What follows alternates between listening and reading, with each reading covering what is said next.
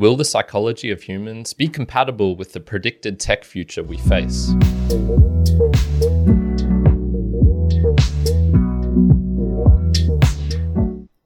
Welcome, Mere Mortalites, to another round of the book reviews. My name is Kyron, host of the Mere Mortals podcast, the Value for Value podcast, and also this one, the Mere Mortals book reviews. This is a live podcast that we're doing now, so I'm live here on the 30th of November, 2023 on 10 a.m. on Australian Eastern Standard Time, which is UTC midnight on a Wednesday, wherever you are in the world. So if you do feel like joining, you could do this live via the YouTube, which I'm on right now, and then also live via any of the podcasting apps like Curiocaster, Fountain, Podverse, and Podfans, things like this. So this is the podcast for those who want to dive deeper into their books to learn more about what's going on within them, perhaps extract some themes you haven't thought about. I typically like to focus on books that are a bit older in nature, so things that are usually 20 years old, something like that, and really try and dive into some of the things that are going on deep within them. However, I am doing something a little bit different today because I have The Inevitable by Kevin Kelly with the subtitle Understanding the 12 Technological Forces That Will Shape Our Future, which was actually published in 2016. Kyron, you said you'd never do this. I didn't say I would never do it, but I definitely do prefer focusing on older books. This book's approximately 300 pages in length. Probably took me about 7 hours of reading to get through in total. So what was my motivation and initial impression for reading this?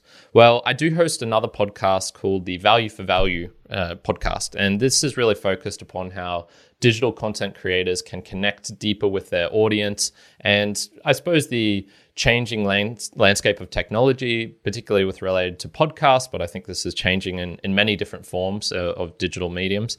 And I need to do prep for these episodes. And so reading books like this, season 4 of that, I'm probably going to start in about a month's time. And that I'm going to really focus on, I suppose, a lot of technological trends and how they have shaped how digital content creators connect with their audience, perhaps a little bit in the past, and then also what we're going to see coming forward. So a technological book is very much rooted in this. And interestingly, I would call that podcast, even though it's about digital content and creation and things like that, I think ultimately it's a psychology podcast, but at its root. But we'll talk a little bit more about psychology and personality and things like that, because I think that plays a part in this book as well. So my initial impression while reading it, I'd heard of Kevin Kelly before. He's got a great article called 1,000 True Fans. I'd listened to him on the Tim Ferriss show a couple of times. He used to be Wired magazine, sort of these things. So I knew roughly his style. I would say that this book, right at the start, my initial impression was it wasn't gripping per se. It's not like, oh my God, I really need to learn further about this, because he dives pretty much into his first technological force within the first 6 or 7 pages. So I would say it's not gripping, but it definitely, there was enough substance there to get me going right at the start of it. So let's talk a little bit about the plot and the style. And as I mentioned, it's split into 12 chapters, so I'll read these out for you at the moment. So we have, starting from the very beginning, becoming, cognifying, flowing, screening, accessing, sharing, filtering, remixing, interacting, tracking, questioning, and beginning. So these are all these kind of verb actions, I guess, that you'd call it. And I know Sam Sethi from Podfans is listening in live, and on his app, he's very much about these verb actions as well of how people interact with technology. And so with all of these, he gives pretty much like a solid explanation of what has already happened. So in the screening section, he's talking about how mobile screens are just kind of taking up and being everywhere. When I think about it, in this very room at the moment, I've got the screen on my camera, I've got the screen on my laptop, which is showing multiple screens all within it, and then I have the phone screen down beneath me. So there's quite a lot going on there, obviously, and we can see how he talks about these things and is like, this is what's happening. This is already a trend that's happening, and then he inserts, I guess, like modern examples from the internet era of how things have changed, and then things he's personally experimented, such as with VR, or when he was at Wired magazine, how he saw the internet changing and evolving. And so then the style is usually to talk about this trend and then expand upon it, how we already have glimpses of the future, what it's going to scale to. And then right at the end of the section, he'll end with a typical day in the life highlighting of what's going on here. And so each of these is roughly about 30 pages in length, these sections. So I've got a section here from page 133 of a quote, and I'm actually going to let a little guest come in and help read this out. So here we have Universal is so smart. I usually don't have to wait more than 30 seconds for my ride, even during surges. The car just appears because it knows my schedule and can deduce my plans from my texts, calendar, and calls. I'm trying to save money, so sometimes I'll double or triple up with others on the way to work. There is plenty of bandwidth so we can all screen. For exercise, I subscribe to several gyms and a bicycle service. I get an up-to-date bike, tuned and cleaned, and ready at my departure point. For long-haul travel, I like these new personal hover drones. They are hard to get when you need them right now since they are so new, but so much more convenient than commercial jets. As long as I travel to complexes in other cities that have reciprocal services, I don't need to pack very much since I can get everything, the same things I normally use, from the local nodes. My father sometimes asks me if I feel untethered and irresponsible for not owning anything. I tell him I feel the opposite. I feel a deep connection to the primeval. I feel like an ancient hunter-gatherer who owns nothing as he winds his way through the complexities of nature, conjuring up a tool just in time for its use, then leaving it behind as he moves on. It is the farmer who needs a barn for his accumulation. The digital native is free to race ahead and explore the unknown. Accessing rather than owning keeps me agile and fresh, ready for whatever is next. Brilliant. So thank you, Cole, for that little quote. And if I'd tried to read that off, that would have been a nightmare. So we can definitely see how he lays out these big, grand kind of narratives of like, this is what it's going to be like. I've got the cube, I've got the, this house, which these things come and go, and I discard them. And you can see how it is very, very different from day, life as we speak now, although there are parallels, fast fashion where you get clothes coming in and then replace them very, very quickly is you see these parallels coming through. So that's very much the plot and style of how we go through here. So coming over to the main questions and themes that I've got from this book. One of my questions is technology a force of its own? And then very much I would say yes.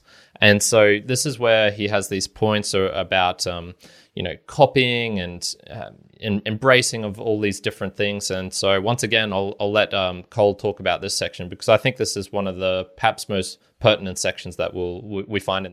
The internet wants to make copies. At first, this fact is deeply troubling to creators, both individual and corporate, because their stuff will be copied indiscriminately, often for free, when it was once rare and precious. Some people fought and still fight very hard against the bias to copy. Movie studios and music labels come to mind, and some people chose and choose to work with the bias. Those who embrace the internet's tendency to copy and seek value that can't be easily copied through personalization, embodiment, authentication, etc., tend to prosper, while those who deny, prohibit, and try to thwart the network's eagerness to copy are left behind to catch up later. Consumers, of course, love the promiscuous copies and feed the machine to claim their benefits. This bias to copy is technological rather than merely social or cultural.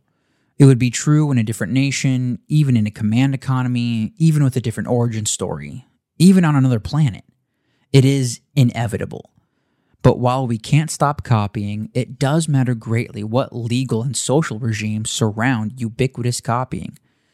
How we handle rewards for innovation, intellectual property rights and responsibilities, ownership of and access to the copies makes a huge difference to society's prosperity and happiness. Ubiquitous copying is inevitable, but we have significant choices about its character. Definitely. So I think this is the strongest point that really came out of the book, this section on copying, because copies will rule and there's just no stopping them. We've seen this basically with everything digital. That's my pretty much opinion. And when you're trying to lock things down and not show it, i.e. the Streisand effect. This was when Barbara Streisand was trying to block, this, I don't even think it was digital copies. Maybe it was of newspapers. I think it was of her house somewhere. And the more she fought against it, the more it spread, the more it became well known. And I think a similar effect in is that not necessarily, that's a slightly different point in that trying to stop something makes it actually worse, but which I don't think is necessarily the case. But I do think that this copying will just, trying to control them is futile. They're just going to happen. And they're basically independent of culture, of morals. Hence, this is the core motto that I have for this very podcast, which is I want this to be available anywhere, anytime for anyone, with the small caveat that, if you're inserting ads into it, I will try and remove it if you're degrading the actual product or creating something that is, I think exploitive in nature. But, if you want to create a small snippet from this, copy it to somewhere else and do something like that, even in that case, I'm kind of like, I don't know if I would try and fight against someone who's, creating clips of this and making fun of me. I think that's kind of pointless. So that's one of the biggest things I took from this. Will humanity embrace these trends, these predictions that he's talking about of copying, of screening, of accessing, of sharing, and things like this? I don't know. I think I'd say likely. He's got this section talking about privacy and anonymity, which I thought was pretty interesting, because he was saying how, we don't actually care that much about privacy. Everything that we've shown here, that how humans are interacting on the internet, is that we just share it. We actually don't care that much, with the caveat of we do want symmetry in knowing what we share and with who, and we can see what they do with that data. So it's the kind of private sharing. And then he's got this interesting analogy of this old lady who you used to live to and would always kind of be peering out the window. And I love doing this myself. I've got a little landing with a window that comes right up to my eyes. And I love just standing there for a minute when I'm going up the stairs and just peering outside. And this is where he's saying okay, if you went away for a week, this lady would maybe just check your house, and if someone weird walked in, would maybe call up the cops. And, if she was away, you would go and help her out by picking up her mail or something like this. And this is where it's okay, anonymity is great and essential in kind of very tiny doses, because you need this for people to be able to do certain things like whistleblowing, which do require a backing, a tiny amount of anonymity, anonymity to be able to present something which needs to be talked about.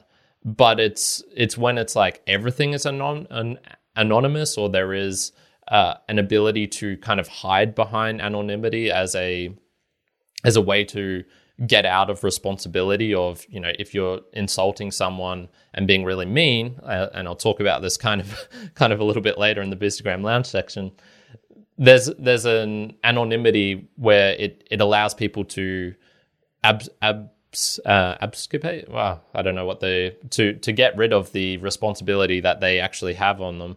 And so, yeah, I don't know. This is where I'm with all these technological trends, we as humans, we've got our own personalities, our psychology, and there's certain things that we do and don't like. But I think we're also likely to mold ourselves around this inevitable, unstoppable entity that is the technological forces that are coming, that are changing our lives. You can fight against phones and the internet as much as you want, but likely your life is going to get molded around it one way or another, whether you want to use it or not. It will affect other people, and those other people getting affected will affect you eventually. So that's kind of the main questions and themes that came from this. The only problem or thing that I think he kind of missed out with this book was the problem with the tech-focused books is that they can't help but imagine a utopic scenario. All of the scenarios he laid out, there was barely any hint of the troubles that would cause, the things that would perhaps be bad in this new world, such as, no one would have maybe predicted. I wonder how much there was predictions of online bullying back in the 1970s. I haven't heard of them per se. Maybe this was a big trend that people knew was going to happen. Unlikely. I think there's a lot of predictions with these things where we can imagine some good, which is mostly what he does, but imagining the bad is a little bit harder to do, perhaps. And this is weird because it's generally true. Tech generally improves things.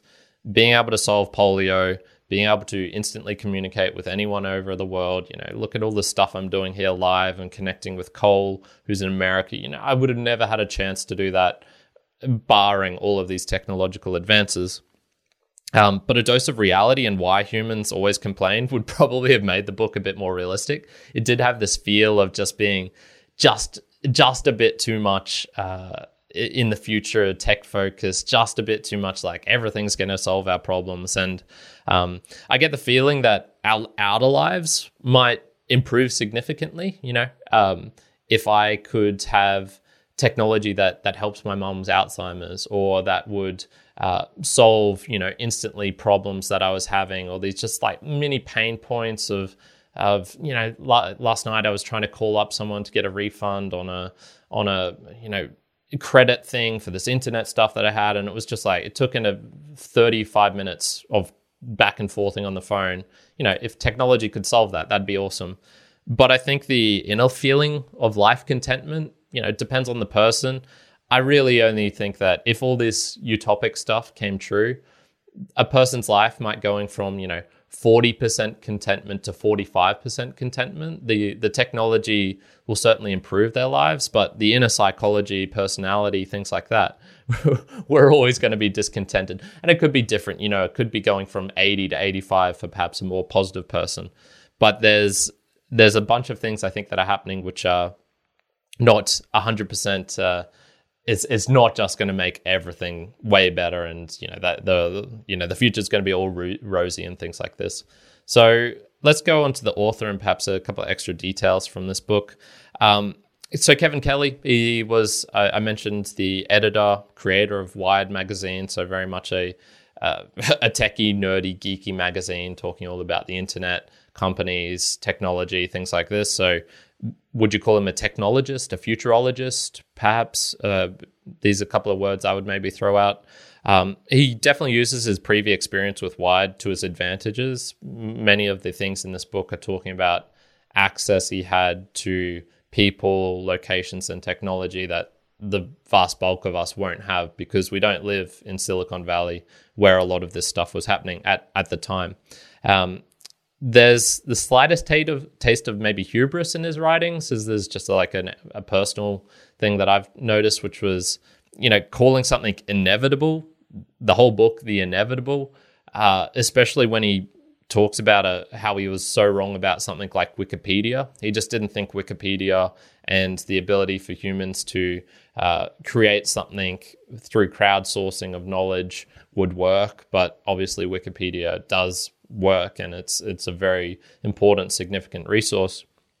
So then, saying the inevitable, the slightest taste of hubris, but it's not too bad. That being said, there are a lot of sharp insights to be gleaned from this, and I think that's what Kevin Kelly, I found just from my hearings of him speaking on podcasts and things like this, is that he does have a sharp insight into technology, how human psychology, maybe less, but I think he really knows his technology. And so here's another example. We have preconceptions about how an intelligent robot should look and act, and these can blind us to what is already happening around us. To demand that artificial intelligence be human-like is the same flawed logic as demanding that artificial flying be bird-like with flapping wings. Robots, too, will think different. Definitely. That's a great observation of just because things are like they are now.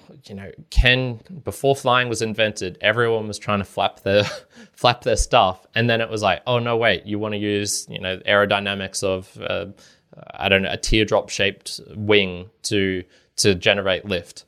And so I very much think like all of our conceptions about what a robot will look like, what AI will look like, all these sorts of things, they're gonna be so radically different. And I think he does a decent job in the book of trying to lay out how things could look different, because a lot of things in here you're like, man, that's weird. That doesn't sound right. But a lot of these tech books and Isaac Asimov and things like that, they create these scenarios which seem really, really ridiculous. And then yet now that we're living in the future, we go, okay, yeah, it was pretty close. There's a couple of things that aren't correct. The flying cars didn't happen, but a lot of other things related to telephones and communication and, being littered with wires and, being able to see the planet lighting up from outer space as we go over in the nighttime and things like that. I think there's a lot of insights that you can actually get from books similar to this and definitely from this one. So let's get into my summary, similar books, recommendations, things like this. I definitely think this book was prescient with some predictions, as this was in 2016, and he absolutely nailed what AI images and search could do. He was talking about that back then, and we're in the future now, and he was pretty much right about AI images being able to type things in, AI being able to be fed a picture of a cat wearing a hat in outer space, or like being able to identify individual components of images and put that into another form of text or audio and things like that. So he's definitely nailing that, which ties in with my general impression of that it's a penetrating book. I think it just lacks a little bit of the psychology aspects of how humans will relate to some of these things. Okay, if we do have screens everywhere, are we going to perhaps want to create areas where there are no screens, like a screen-free zone, much like how smoking eventually kind of like got outlawed or banned in certain environments, i.e. inside of restaurants, inside of buildings and things like this, because it was unhealthy, not only for the person, individual action, that's totally fine, but secondhand smoke's affecting other people. Okay, this is where we create different rules. Will certain things like that come up with screens if we find out, screen use is not only affecting the person, the individual, but also other people around them? Would we create no screen zones and things like this? That's just an example I came off the top of my head, but I think there's a lot of cool things about how humans will change, which he kind of missed out on. So perhaps a little bit too geeky and brushes over the new issues that'll come up. But overall, the underlying tone of positivity and optimism is really refreshing. I think that it's pretty much right that technology is going to make things better generally, with only a couple of like minor instances of it impacting certain individuals. And so the challenges and setbacks, perhaps I'm being a bit harsh, and they rightly should just be set to the side as these are things that will be solved. And, what's the point of even bringing up these things, because we don't know exactly what they're going to be. But what we know about humans is that we're pretty good at problem solving, and that when we chase after something and put our energy and effort to it, we usually can fix it. Lots of ideas will fail, and that's okay. So there's no need to make fun of them. You won't find the reasoning for this optimism here, as the sections like sharing and tracking probably actually will scare some people in terms of like, oh my God, it's tracking everything. Oh my God, I'm getting tracked on everything. People are going to know everything about me. And it's like, I want to like keep my privacy and hunch up and things like this. Whereas no, the world is becoming more and more digital and more accessible and open to everyone. So being the loner on the top of a roof of a cliff or something, that might be work. I'm imagining like an old Irish guy or something like that in the lighthouse. But if you live in the city, you're kind of going to have to be prepared that everything is going to be shared, everything is going to be tracked, everything's going to be accessed and things like that. So overall, The Inevitable by Kevin Kelly, I'm giving a 7.5 out of 10 to. I really, really enjoyed this. And it's given me some great info and takeaways, points that I'm going to be using on the Value for Value show in the next couple of months. Recommendations, similar books, maybe something like The Fourth Age by Byron Reese. One reviewed that a fair while ago. And then in terms, I was going through all the old book reviews and I went, you know what, there's no book that I've read which is really like this, predicting the future. There was a couple of things like Reality Plus by David Chalmers, which was using that imagination to try and create things, but it didn't have the same style and output that this book did. So perhaps probably the only thing I could recommend is maybe something like Enlightenment Now by Steven Pinker, which is about the positive nature of how humans are actually getting better, of how the Enlightenment ideals actually have led to better things. And so you get a pretty broad spectrum of positivity and things like that. So that's very much it for today's book review. Thank you for joining me. Now's the section where we're going on to the Boostergram Lounge, and we're going to thank some people for supporting. So I did just see here, Sam Sethi has been sending in some Podfans payments. He's listening live, and he says hey, Kyron, listening live. Thank you very much, Sam. And Cole did a test as well in Fountain, so thank you very much, my friends, for doing that. I've now set up everything, so I should receive it automatically in a much more streamlined manner than I was doing previously. So that's really cool. And then the book reviews and going live and doing things like this does tend to drag in people and make it a bit more of an interactive environment. And so I really want to be focusing on that a bit more if I can as well. I'll jump onto some of the comments that we were having and I see a comment here. Peter was saying, haha, Cole has the perfect narration voice. He does. Hey, that was so good. Brilliant, Cole. Thank you. So much better than I was reading that out. So this might be something we can do. And Cole, I'm putting as a 10% split in for this episode as well. So Boostergram's coming in the future and things like that. He's going to be very much part of the value split for that. So if you enjoy the show and those Boostergrams, those streaming I was talking about just before, get with the times technologically, people here. If you jump on a podcasting app, newpodcastapps.com or meremortalspodcast.com/support, I've got a review there of the 8 apps at this current moment where you can send in boosts and Boostergrams. Things like Fountain, Podfans, Podverse, Curiocaster. These are ones where you can listen in live. And then also other ones like Castamatic, Breeze, Podcast Guru, I believe you can listen in live as well. So lots of different things you can go. When I do my social posts, you're going to see links to where you can listen into these apps on the desktop or mobile. So whatever option you want for that is good. And yeah, I just want to talk about a couple of comments I received from the Deep or Nonsensical, The Prophet by Khalil Gibran, which I did before. And there was one from Frisbee Girl, which was kind of funny. And she was just saying, like, initially excited to catch this, but honestly was left quite underwhelmed. There are a few kicker ways to lose the interest of a listener than failing to do your homework. Zero excuse for not taking 60 seconds to run a search on how to correctly pronounce a subject's name. Massive credibility lost. You know what? This is a good point. I really should have done better. It's not 30 seconds. I'll tell you that. Trying to find correct pronunciation of a name, it's actually pretty hard. It probably took me about 5 minutes to get it. And you know what? I wasn't too far off. It was something like Khalil Gibran. So I think I did a decent good.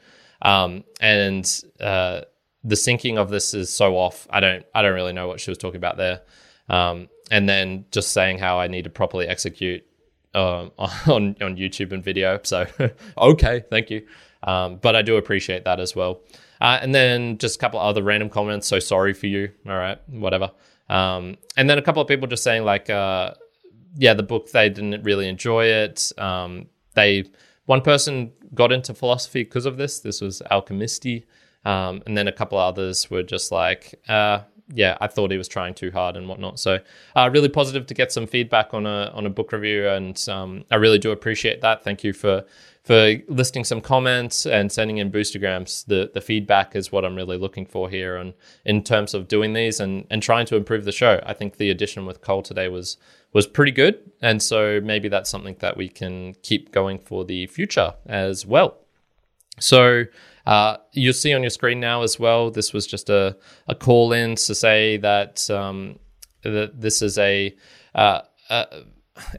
addition, a helping for you to be able to send in Boostergrams, to do these messages directly to me within the app, which just makes a lot more sense. The YouTube stuff is okay, but I really prefer it if you're doing it via a podcasting app, and then supporting monetarily the show. So there's 2,000 sats here. If you've never played around with Bitcoin, scan the QR code or try out the link in the show notes and or in the chapter chapter for this, and you'll be able to do that. So very much appreciated if you try that out, and it's free money for you. Just take it. So this is a Value for Value podcast. Thank you everyone for joining in live, for joining in post as well. What did you think? I really, really want to know. That's the Value for Value call for this. What did you think of Cole's voiceovers? What did you think of this slightly new format? It takes a bit of extra effort on my part and Cole's part for sure, but is this worthwhile? Did you get more enjoyment from that? With the video aspect, what would you like me to do while it's going? And do you like having the text on the screen so that you can read along at the same time? All of these things, I just really want to know what I can do to improve. So if you leave a comment in the YouTube, if you reach out via any of the social media stuff, that's awesome as well. Links down below. And then, sending in a Boostagram within the podcasting app of your choice really, really helps out as well. And yeah, I really do hope that you join live sometime. Similar book recommendations, other things that you think would be really great talent-wise, knowing all of this stuff. And then finally, Treasure supporting this monetarily. Value for Value means I put all of this up front. I try and make this the best podcast I can possible. And I just ask that you return it in some manner. We've talked about the time and the talent. And then Treasure, there's a PayPal link down below. It costs a lot to, keep all of these screens running, and to pay for hosting and for my time as well would be very much appreciated. I'd really love to make this a full-time gig. And the only way I can do this is via your support at home. And, I'll still keep doing this as long as I can, but unless I can get it to a monetary level of, being able to pay the bills at the very least, it's going to be hard for me to continue this super, super long term. So just to call out, if you got some value from this, I really do appreciate you sending that back via the Boostagrams, via Bitcoin, Lightning payments on the Lightning network within your podcasting app, or you can do it via the PayPal link below. We're going to leave it there for today. Thank you, everyone, for joining me for The Inevitable by Kevin Kelly. I've got some other pretty fun book reviews coming up, an Aussie classic. I've got a Chinese sci-fi classic, I guess. It's probably old enough to be a classic, I think. And yeah, just some fun stuff coming up for sure. So we'll leave it there for today. Thank you, everyone, for joining me. Ciao for now. Kyron out.